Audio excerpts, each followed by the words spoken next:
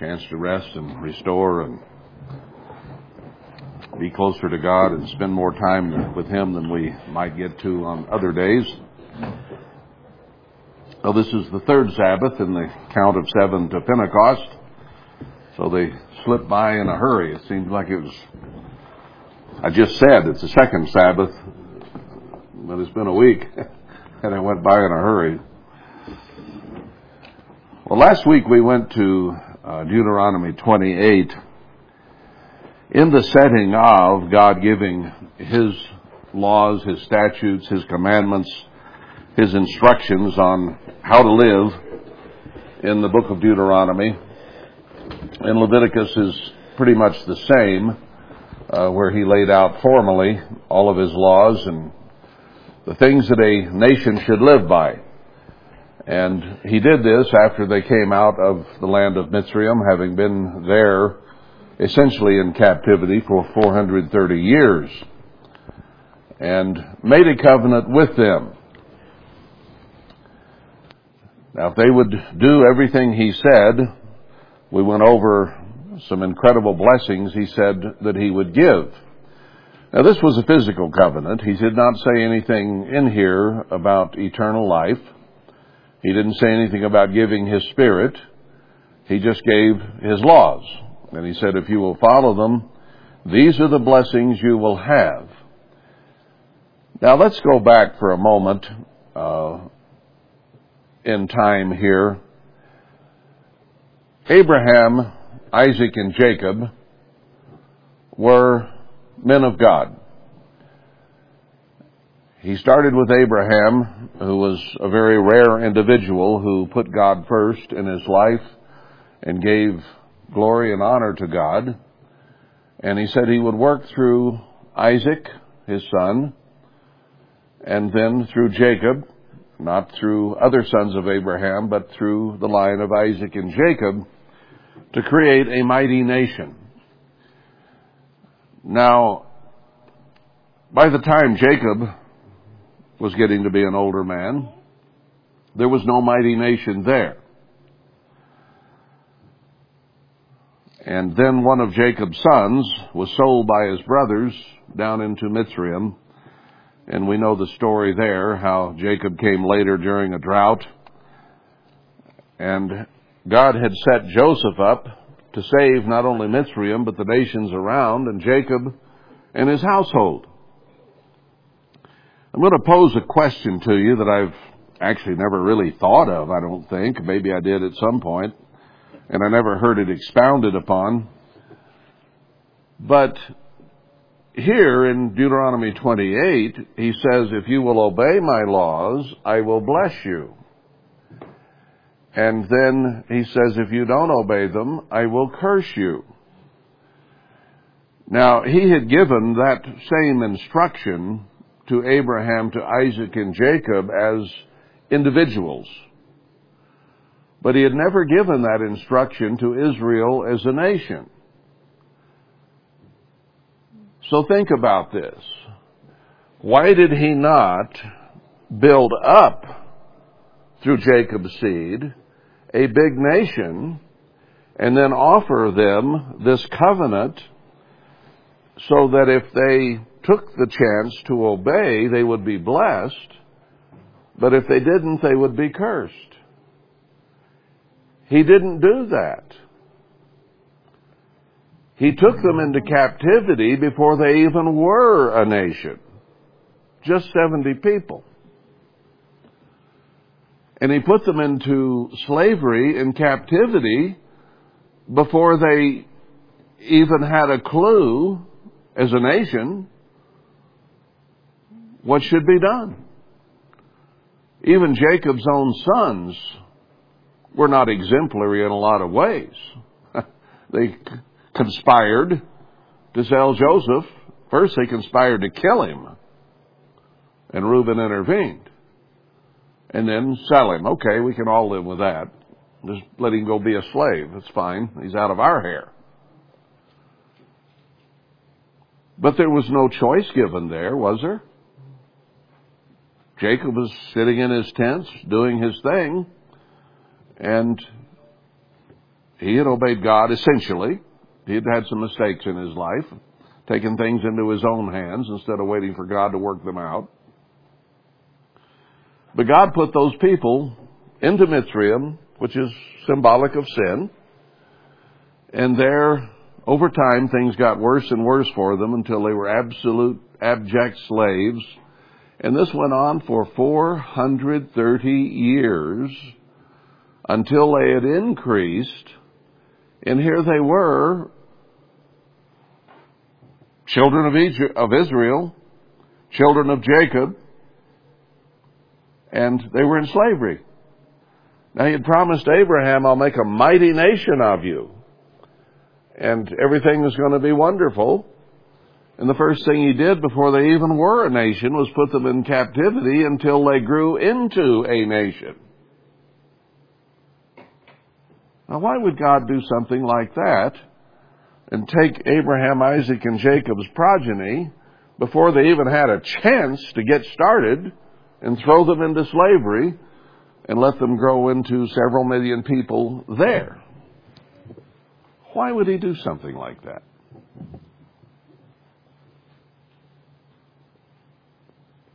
If you give people too much too soon, they don't have a chance, for the most part. We've seen it with child rearing. We should start out with our children disciplining them. If we do not discipline our children, God says they're bastards.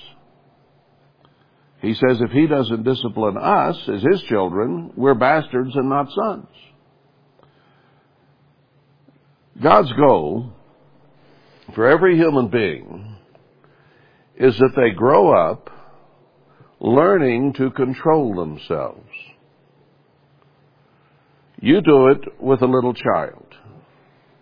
All right, when that child is born, and I've used this before, but it fits here. When a child is born, it has no control over anything. Nothing. It cries at the drop of a hat. Comes out crying and complaining. Doesn't like fresh air. Doesn't like whatever. Wants to be back in mommy's womb where everything was cozy and comfy. He wasn't even always happy there, kicking his way around. So a baby comes out with no self-control, whatever. And you, as a parent, are supposed to be an adult. Most parents, when they start first having children, are barely there, if there. It's easier to make a kid when you're 15, 16, 17 years old than it is to control yourself, okay? So a lot of times the parents are still children. And they have very little self-control. And then suddenly they have this kid with utterly no self-control. Now, what is your goal as a parent? To have your little baby and love it and keep it and just everything will be happily here ever after? No. Because that ain't going to happen. That kid is going to begin to grow from its utter rebellion at the smell of fresh air at birth to other problems. Its problems and the things it doesn't like are going to get bigger and bigger. And if somewhere along the line self-control is not established in that child, he will grow to 70, 80, 90 years old still out of control. So your object with that kid is to be to that child as God is to you. It's a direct type. We as physical parents are here to treat our children as God treats us. To discipline when needed, to bless when needed. And it's funny how people from generation to generation, the whole generation basically has a different approach. Those who were born into the Great Depression era and grew up in it had very, very little. They barely had food to eat. I know my dad talked to me about sometimes when he was a kid, because it was obvious he didn't care much for chicken. To me, to the family, he'd eat chicken, he'd eat anything put in his plate, but it's pretty obvious he didn't much care for chicken. And I thought, why? I love chicken. Chicken's good. Give me some fried chicken. I'm happy. Mashed potatoes and gravy. Hey, life is good. He didn't care much for chicken. And he told me why. During the Depression, that's all they had to eat for a long, long time, years, was chicken. Chicken for breakfast, chicken for lunch, chicken for dinner. And after so many months and years of that, you get where you'd like something else. And you get where you don't really care for that very much. Some of you can't even handle leftovers from last night, much less the same thing for months and years. You want something different. Well, those people grew up that way. And my grandmother, the generation before, grew up in part of that era and raised her kids during the Great Depression and didn't have anything to give them. And you know what those people did? Maybe you have not been around any of them much. But they saved everything. A paperclip, a magazine. My grandmother had buildings full of magazines and newspapers. Never threw a newspaper away. Might need that. So anything they got hold of, they hung on to. And their kids didn't have much. They weren't able to buy them toys. They weren't able to give them everything they wanted. And those children then grew up feeling deprived. All I had was chicken, and I wanted some beef, and I wanted some potatoes with my chicken, or whatever. So they grew deprived. And what it did to that generation, as they came out of World War II, they still didn't have much. The nation began to prosper some, so that there was a little more, but not there enough there to give your kids everything they wanted by any means. We got new shoes once in a while, but I remember very well going to school with cardboard in the bottoms of my shoes that I had cut to fit into the shoe so that my foot wasn't on the ground. And we had more variety in food, yes. We had more of it than Dad did. But we still didn't have a lot. And our pants got too short for us, and so did our sleeves. Because there wasn't money to buy clothes every little bit. So, the generation I grew up in was not as saving and not quite as careful as my parents' generation or their parents. But I still don't like to see things wasted. I like to use it all. I don't want to waste it. I'm not as tight as they were, but I'm tight enough sometimes. Now, the generation following mine had a whole different outlook. They had seen the lack of things and what they had maybe seen other kids getting that they couldn't have. Now, this generation after that gave their kids everything. Anything the kid wants, the kid gets it. And the kids came to have a great air of expectancy. Anything I want, I'm going to get. And they became very, very spoiled. And we've been seeing our nation going downhill ever since World War II because people are given everything they want. Then we went through the millennial generation, and now the Generation X, who not only expect to get everything they want, but they demand everything they want, and everything be done for them, or they're mad and upset at those that they wanted to have give it to them. And our nation has gotten more and more selfish and more into things every generation that's gone by until today. There's hardly any culture left. There's hardly any control left. The big break in that was in the 60s with the hippie movement, and it's just gotten worse and worse until everybody just does what he wants to do, and there's no self-control. I don't feel like working today. Okay, I won't. I get to work. I don't feel like working while I'm here, but I want my paycheck. If I'm here, I'm working. I'm on the job. I may not be doing anything, but I'm here, and I consider that working, is kind of an attitude. Pay me, because I'm here. So it's been a slide downhill. I'm building up to something here. When we have a child, we are stewards of that child.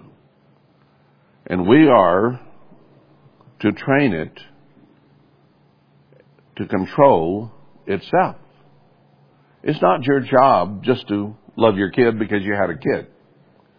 You are a steward, and it's your job to train that child to control itself. So I've used this analogy. When you have a baby this big, you have to have complete control. You have to do everything for it because it can do nothing for itself. Then as it begins to get a little bigger, it can begin to do things for itself, like put on its shoes, pull its panties down and actually go to the bathroom itself. I mean, it gets where it can actually feed itself. Those things come natural. What are the areas that they have trouble with where they need more guidance? That's emotional control, self-control. So it's your job to take that little child that you had to control in every way, and you need to teach it not to cry when it doesn't need to cry. And if it's crying because it has no reason to cry, just wants something, then as my parents used to say, I'll give you something to cry about. Stung. Ooh, now I can cry. Okay, and then when they cried a little while, they said, that's enough crying, now stop it. Whoop. Because I knew I'd get it again if I didn't stop it. So they were teaching me, don't cry unless you have a reason. And once you run up against something, now it's time to quit crying. Does the kid want to quit crying? No, sometimes they just go on and on. Just go on and on. Drive you crazy. No. You had your cry. You got your feelings out. Now, shut up. Whoop. I got to control myself? I got to quit crying? Yes. Yes, you got to quit now. Or else you're going to get something to cry about again. It's all about attitude and control. That's what it's all about. So hopefully, you can teach that child as it grows up, gets a little taller, a little bigger, to control itself. Now, we had Dr. Spock at Tuam for some years there when it was the 50s, 60s, or somewhere along there. Dr. Spock came in and he said, well, Kids are kids, and you're going to have the terrible twos and the whatever the threes were, and it wasn't the fabulous fours. I forget now what all of his stages were, but they were all bad. This kid's going to be that way this year, and he'll be worse the next year and worse the next. And you got to kind of learn to live with it, because you can't touch him. And then that got more and more steam, and now if you spank your kid, Child Protective Services are liable to come take it away from you and sell it into sex slavery. About 80-some% they do that with, that they get. In this country, today. So we're under the gun to try to raise a kid who can control himself and be a decent, upstanding human being. And this doesn't happen. We get people that are 30, 40, 50 years old, and they still can't control what they eat, still can't control what they drink, still can't control what drugs they take, still can't hold a job, still can't function in society. Tens of millions of them in our country today. Because parents didn't know how to, or never learned how to, teach that child as it grew up. So you have your hands close when they're little, and you do everything for them because they can do nothing. And then as they get bigger, you teach them to control their attitudes. They can't express rebellion and anger at you and all those things, or it is punished. So that they learn, I'm not supposed to throw things or kick mom and dad's shins. I can't get away with that. If I try it, I get hurt. Worse than I hurt them. So they get disciplined. If you spare the rod, God says you spoil the child. He says if you don't use the rod on him, you're a reprobate, and your kid will grow up to be rebellious. So the whole idea of punishment is not to hurt the poor kid. The whole purpose is to teach them to control their attitude. Attitude adjustment moment, if you will. The kid does something wrong, and you spank it. And the kid says, reeling off their room. They haven't changed their attitude. They're still rebellious. They're still snotty. I'm not done punishing my child until that child is sweet and compliant and loving. And I can say to my child, I love you, and the child will say back, I love you, Daddy. And I'll hold them a while and love them and cuddle them because their attitude changed. You actually if you just paddle them a little bit, don't hurt them, or once, and you get basic compliance. Okay, I won't touch that then. Drat you. Attitude's still bad. So I got to work with that kid, and it takes patience. Got to work with them until their attitude becomes sweet. God is working with us so that we have sweet attitudes, right? He doesn't want rebellion in His kingdom. He doesn't want hate in His kingdom.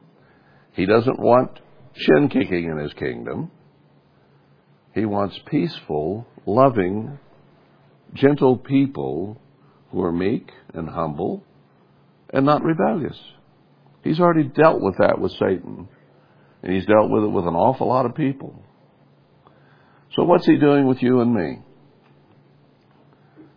As I saw in a Berean a day or two ago, He gives us trials, He gives us tests, He gives us punishment.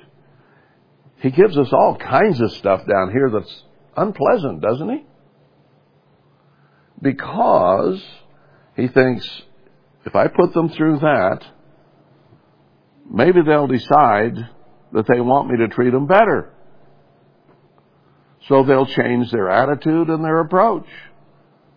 And if He spanks us enough, what does it do? It drives us to our knees if we're converted at all.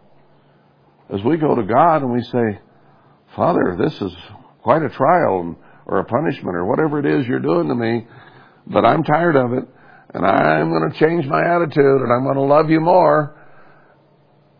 Please forgive me and remove this from me. And when your attitude's right, He will. He will. He'll take it away. Some things we live with for years and years and years because we don't realize how self-righteous, how selfish, how vain, how egocentric and selfish we truly are. And therefore, we go on and deal with the same things year after year after year after year because we're not bringing our attitudes and ourself under control. I spent quite a bit of time on that last week about how we don't control ourselves, but we expect everybody else to do what we want. Actually, it's our vanity and our ego that tells us those people don't do things the way I do, therefore the way they do it must be wrong. Because you obviously do it right. You know? That's the selfishness in us. The self. I do it right. If they don't do it my way, it must be wrong. No. They're all kinds of different personalities. We're all created equal. Do you realize that a man is not more important than a woman? A lot of men, maybe it's their insecurity or whatever, they think they're superior to a woman. No, they're not. Male and female created He them together to be equals, to be alike. Same seed, same kind, same everything, except plumbing.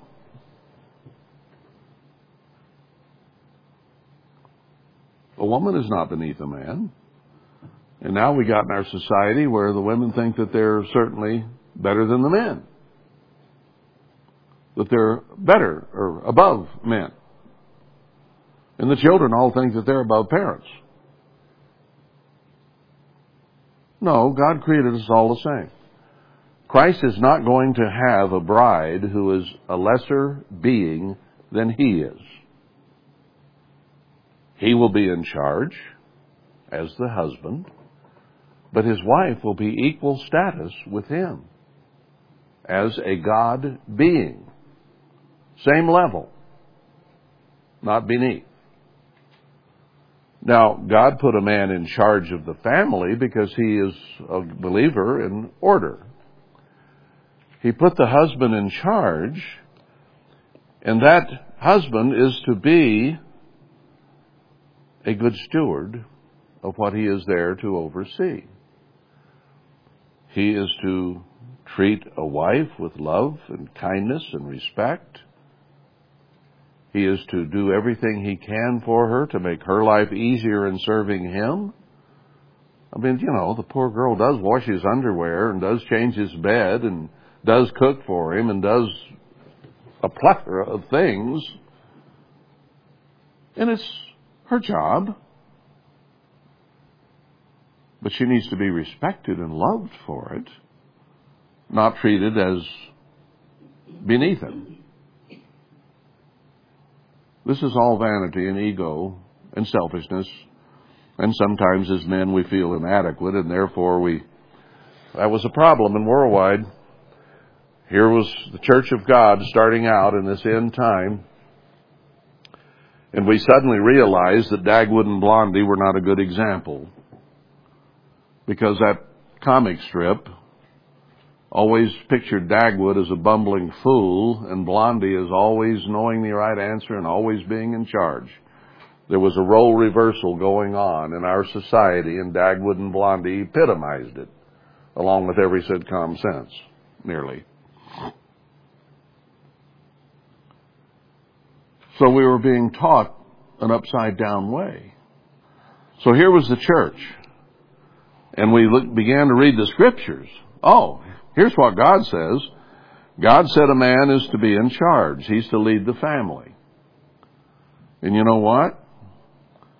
In a society dominated by women here in the last 50, 60, 70 years, men had not been taught leadership because strong masculine examples had basically disappeared. There weren't many men around who could lead a family properly. And it was a woman-dominated society, and the boys were taught by women and never learned to be a man because there weren't very many around. So we told them, God says you're to be in charge, so you be in charge. And they had no skills, no training in how to be in charge. So they grabbed a 2x4 and said, I'm in charge around here. You do everything I say because I'm in charge and I'm the man. And that didn't work very good because women don't like 2x4s, whether they're real boards or whether they're words, feelings, and emotions. It's all the same.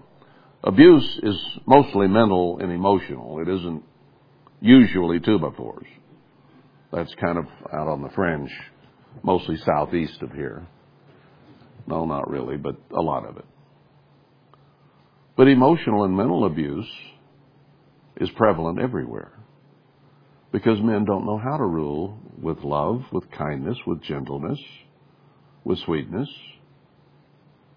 They think the only way that they're going to be in charge is to order and give edicts.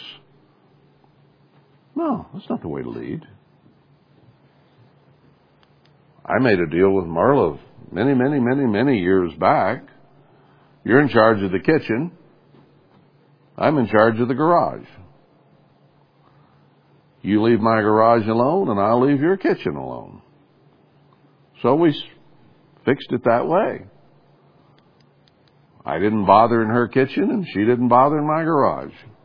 That all worked out pretty good. Now, if I'd have liked to have cooked, maybe it would have created a little bit of a problem because I'd have had to cook in her kitchen. But you know what?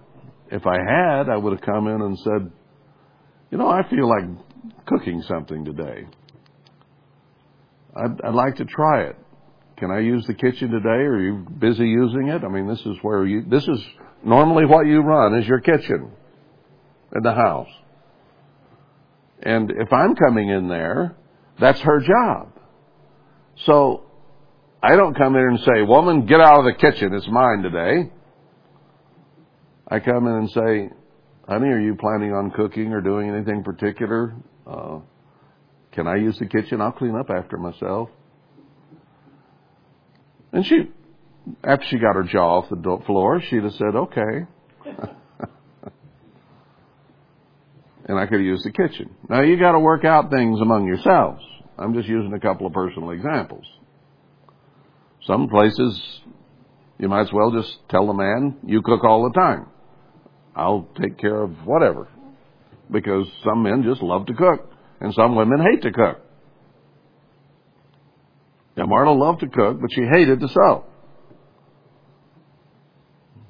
So I was very careful even to ask her to put a button on, because I knew she didn't care for sewing. So I tried to keep my buttons on.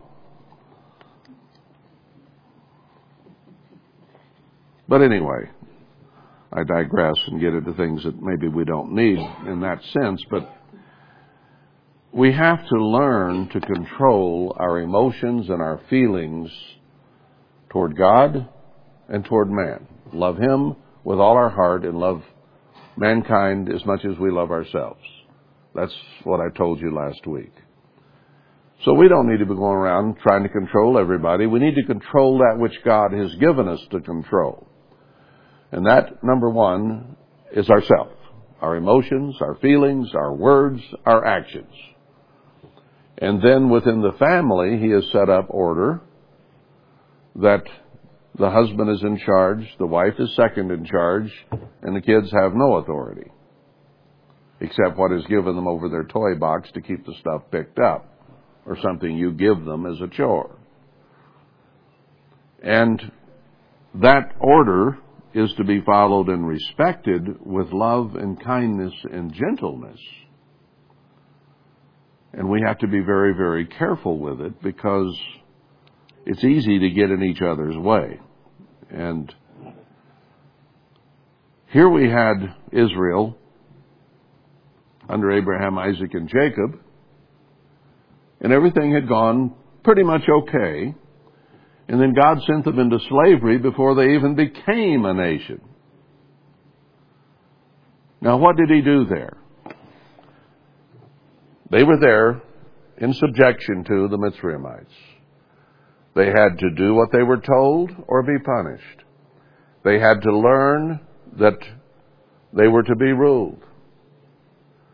They had to go through all kinds of hardship, just as your child has to go through all kinds of hardship. I left that thought and I meant to finish it. You're supposed to, as that child grows, take your hands slowly away. You're supposed to teach that child to control himself. And that doesn't happen overnight. Have you noticed? It takes time. And as the child learns control at this level, at this age, then we give them a little more freedom and teach them to control themselves in those parameters. And as they get a little bigger, we teach them control on that level. Hopefully, by the time they reach God's majority of age of 20, they will be upstanding, upright, in control of their emotions, their feelings, their attitudes, their conduct, so they can be an upright, upstanding citizen in whatever society. And at age 20, you're supposed to be able to take down your poor hands that have been in this position for a long time. You're supposed to be able to take them down, and that 20-year-old is supposed to go forward as a self-controlled, in control, adult human being. That's your goal as a purpose, and purpose as a parent. Total control to no control. And we've blown it in our society. Now we've got 20, 30, 40, 50-year-olds, 60-year-olds that we're still having to hold our hands up and try to help them control themselves because they never have learned yet in this society of Satan. It's not all your fault as a parent. I'm just telling you how God does it and what He expects of us.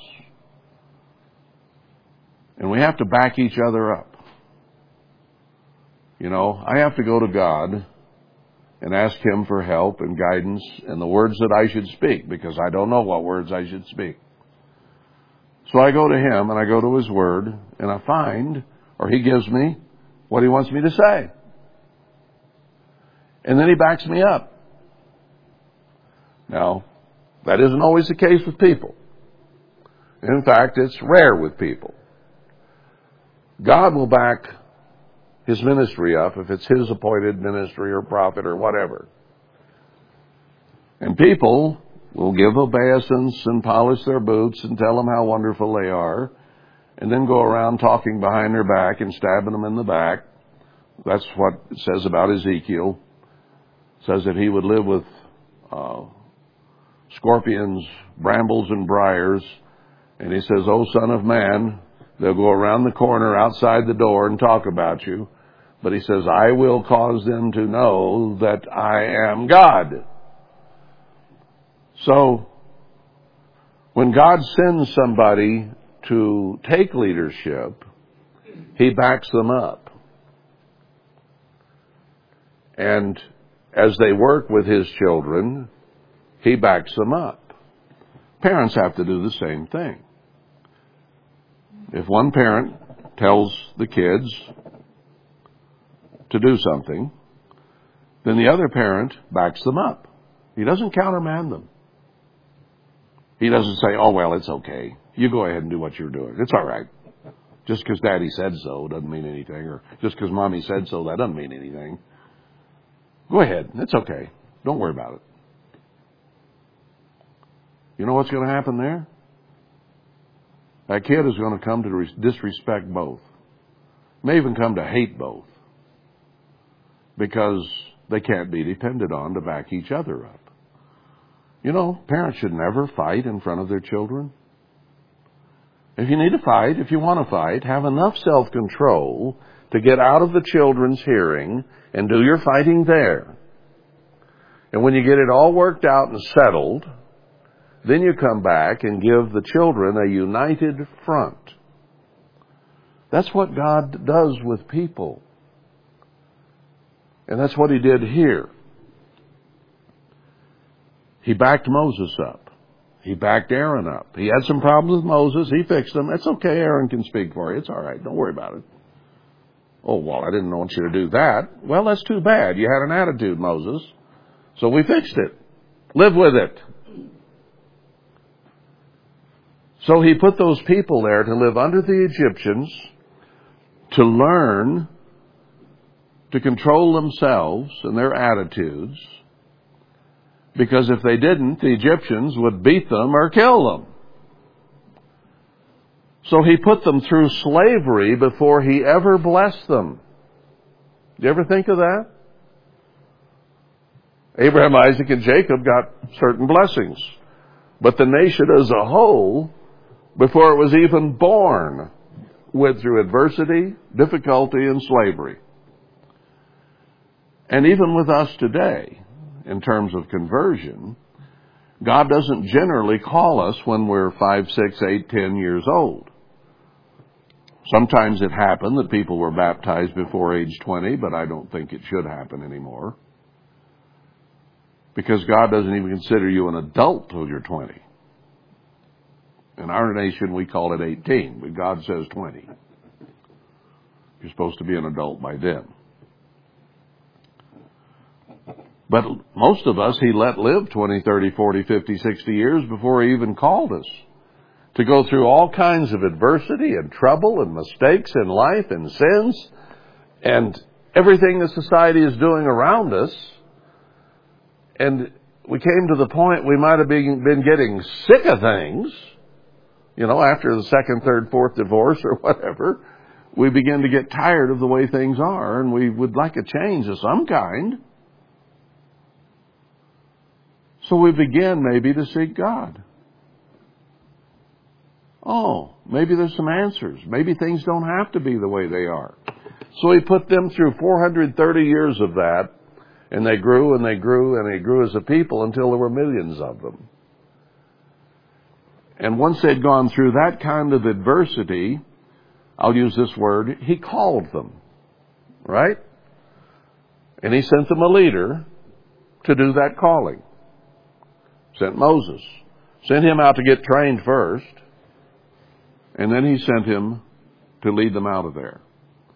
To take them to a promised land that had everything they could possibly need or want. You know, most people can't handle prosperity. I almost said it earlier, and the thought comes back to me here. I heard a man many, many years ago, 50 years ago maybe, in a Bible study. And I hadn't thought about it at the time. I was 20. 23 or 4 or 5. And he said, you can't give a young man too much too early, because it will ruin him. He needs to work and work and learn and earn. And then when he has success, he will know how to handle it. But you give him success as a kid, 20, 25, 30 years old, 40 years old. You give him too much at that age, and he misuses it and abuses it. He didn't learn to be adult before he succeeded. So then he has success financially and has money, but he still can't control himself. And he's out doing things he shouldn't be doing because he never did learn, and now he has the money to do all those things. So he's ruined. Not much count for anybody, anywhere. How does God do it? Differently. In His system, you didn't give your kids everything. You held it back from them and gave it to them as an inheritance when you died. You didn't give them everything when they were young and spoil them and get them where they wanted, and then were upset if they didn't get. No, you waited. I mean, yeah, you gave them food and shelter and took care of them, but you didn't give them everything they wanted. And then when you're old, maybe they're old enough by then to control things and mature enough to handle them right, and then you give it to them as an inheritance, and they can handle it properly. Now, the parable of the prodigal son was different. Here, the kid was demanding, "Dad, you favor the other guy. I'm sick and tired of you and the way you favor him, and I want my money and I want to go and run my own life because you don't like me. You like him better." And I don't know what all he said, but he had a stinking rotten attitude, I'll guarantee you that. And it was so bad that his dad said, "All right, that's the way you want to be. Here's your money. Young man, you think you're smarter than me? You think you know better than me? You think I show favor to him instead of you? And you want to rebel and you want to go out on your own? Okay, here's your inheritance. See ya." Let him have it. Then what happened? He went out and spent it on women and song. Wine, women, and song.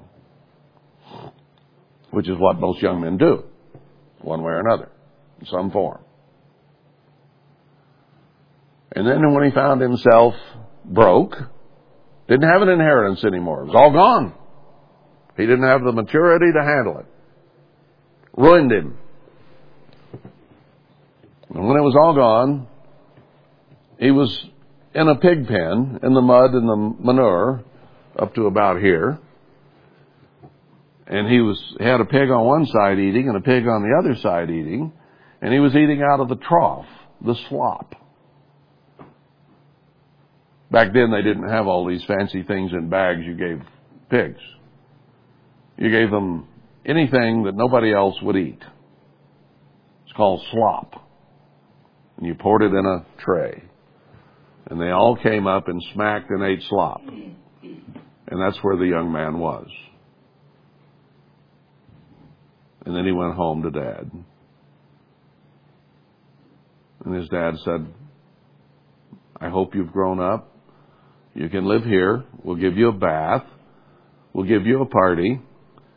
We're not giving you any more inheritance. You already had that. It all goes to this other son now. But we'll love you. Hope you've grown up and can be lovable and loved." Now that's what God did with Israel in Egypt.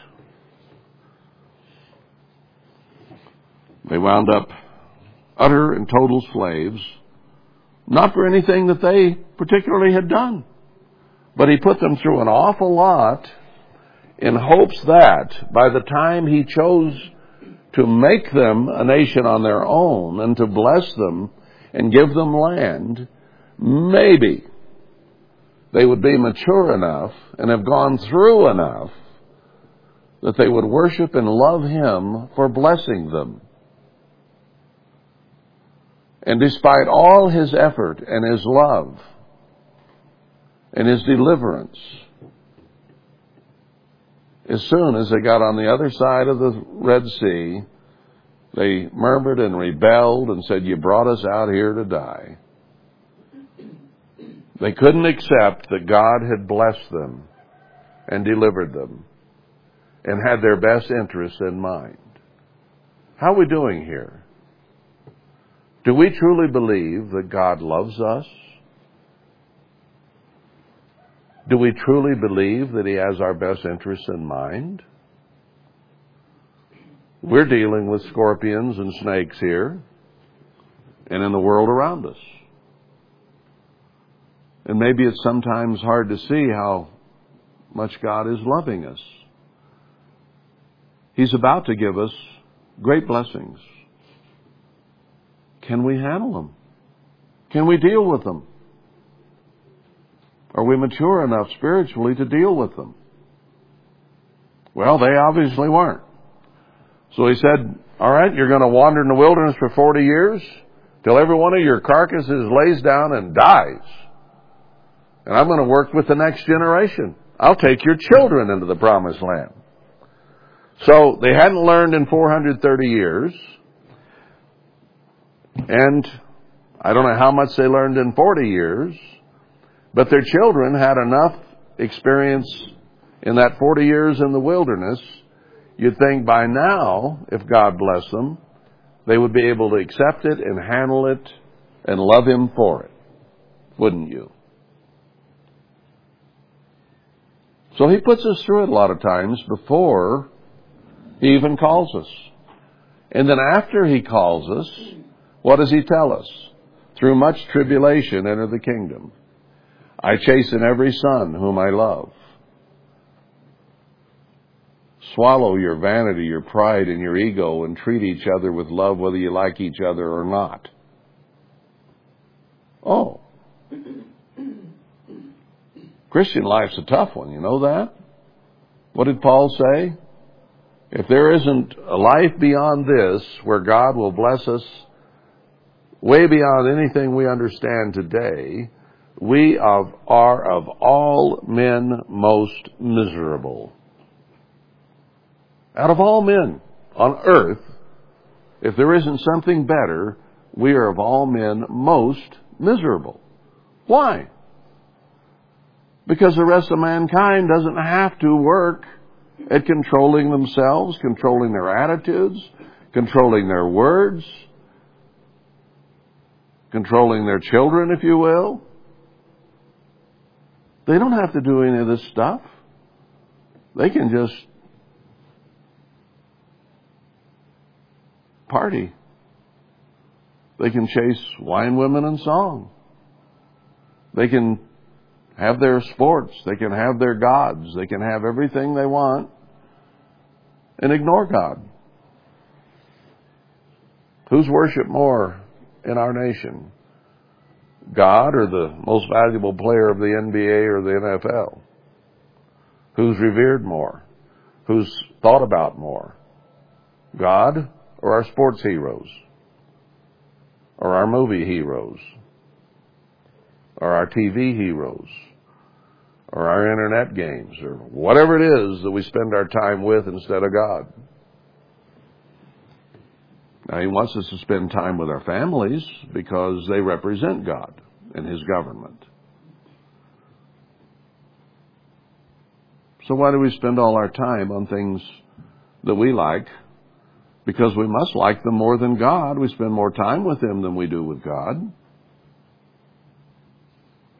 Ask the average church member over the years and the decades how many hours they prayed or studied the Bible compared to how many hours they watched TV.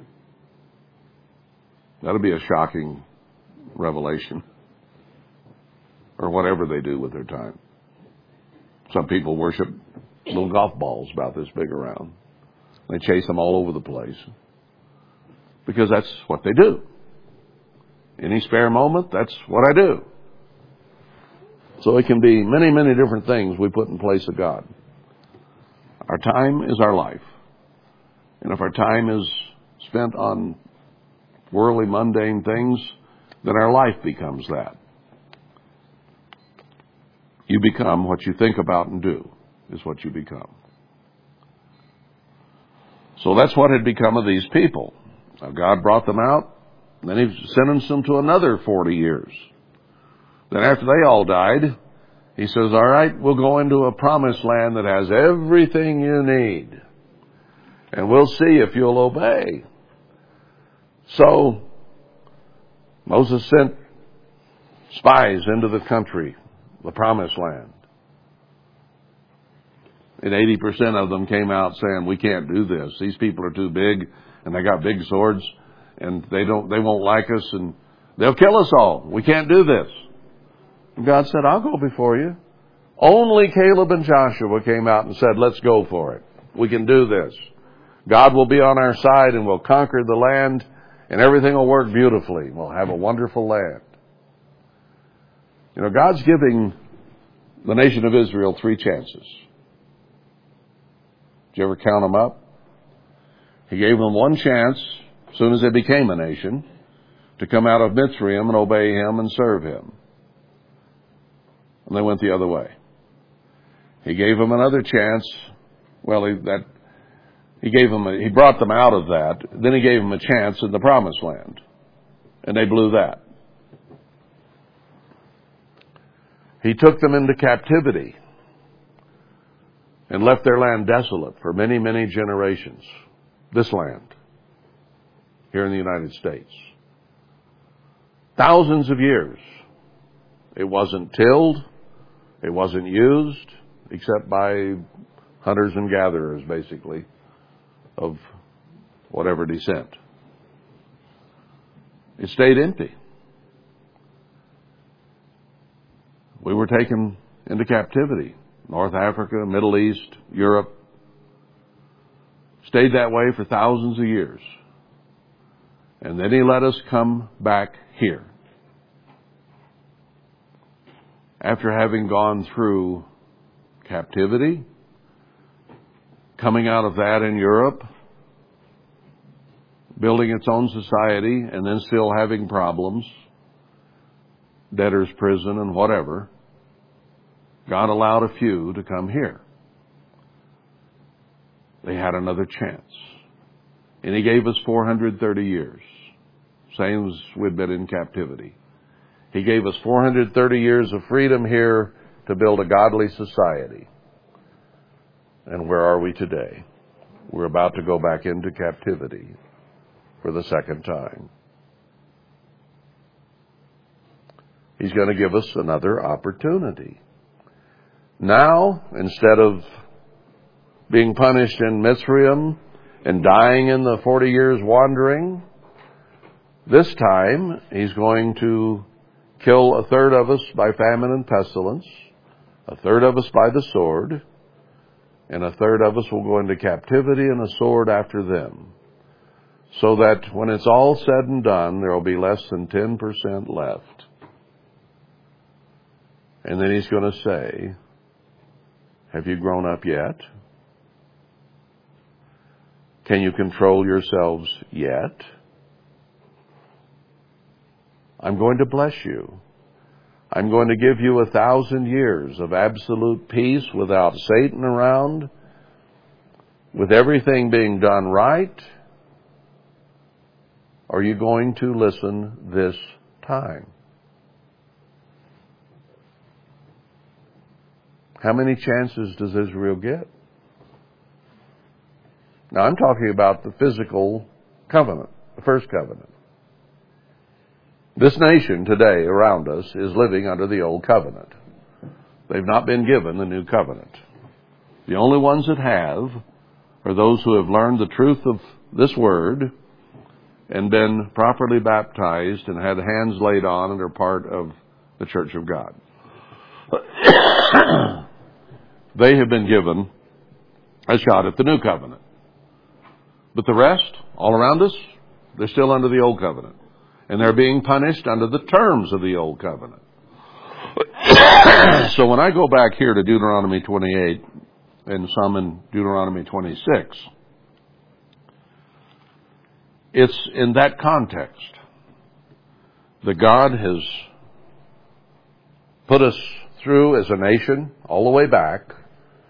Privation, trouble, difficulty, learning to live under difficult situations, and then turning it around and blessing. And then we screw it up again, and He puts us in captivity, And then he offers us blessing again. And now we're at the point in this nation and all the nations of Israel where we are about to be totally destroyed again. And one more chance to see if we'll obey God. Now that's what he's laying out for Israel here in Leviticus 26 and Deuteronomy 28, and I didn't even really get into it today. But I wanted to give us this background of what he's trying to do with us. He's trying to get us to grow up and control ourselves and love him and obey him. And I use child rearing in our personal relationships to illustrate that we need to be doing with our lives and our families the same thing God is trying to do with us as a nation. And hopefully have better success at it than he did. But you know what? We have to use his rules. We have to use his laws. Because he made us out of the dust of the ground and made us humans and male and female. And he told us in this book how to live. And he told us, in so doing, that we're to control our thoughts, we're to control our hands and our eyes, we're to control our actions. We are supposed to come to the point when God says, you're adult now. You're spiritually mature now. I'm going to let you into my kingdom, and I know you will be a mature, adult, obedient brother, son, wife, friend in my kingdom forever and evermore, and will never cause a ripple of trouble ever. Now, ideally, when your kid reaches 20, they will have reached that point. And you will have done all the nasty, hurtful, dirty things because you love them and you want them to get to that point. And you don't give in to them when they have wrong attitudes. You teach them to control themselves and their thoughts and their attitudes. Wouldn't you, now as an adult, 50, 60, 70, 80, 90 years old, be better off had your parents understood that and taught you self-control from the time you were months old until you were 20 years of age? We didn't have that advantage for the most part, did we? Parents out in the world don't have a clue. Some of them have a little clue. They just don't know. They don't know these rules, and they don't follow them. And their kids grow up immature and out of control, and we got a whole society that's immature and out of control, with just a few exceptions, because we didn't understand. Now, I'm trying to use this physical analogy of us as parents and brothers and sisters to show what God has been doing all this time. He's given us chances and opportunities. He's punished us. He's given us new opportunities. That's the way I need to do with my kid. Okay, he's acting up. I punish him. He gets under control.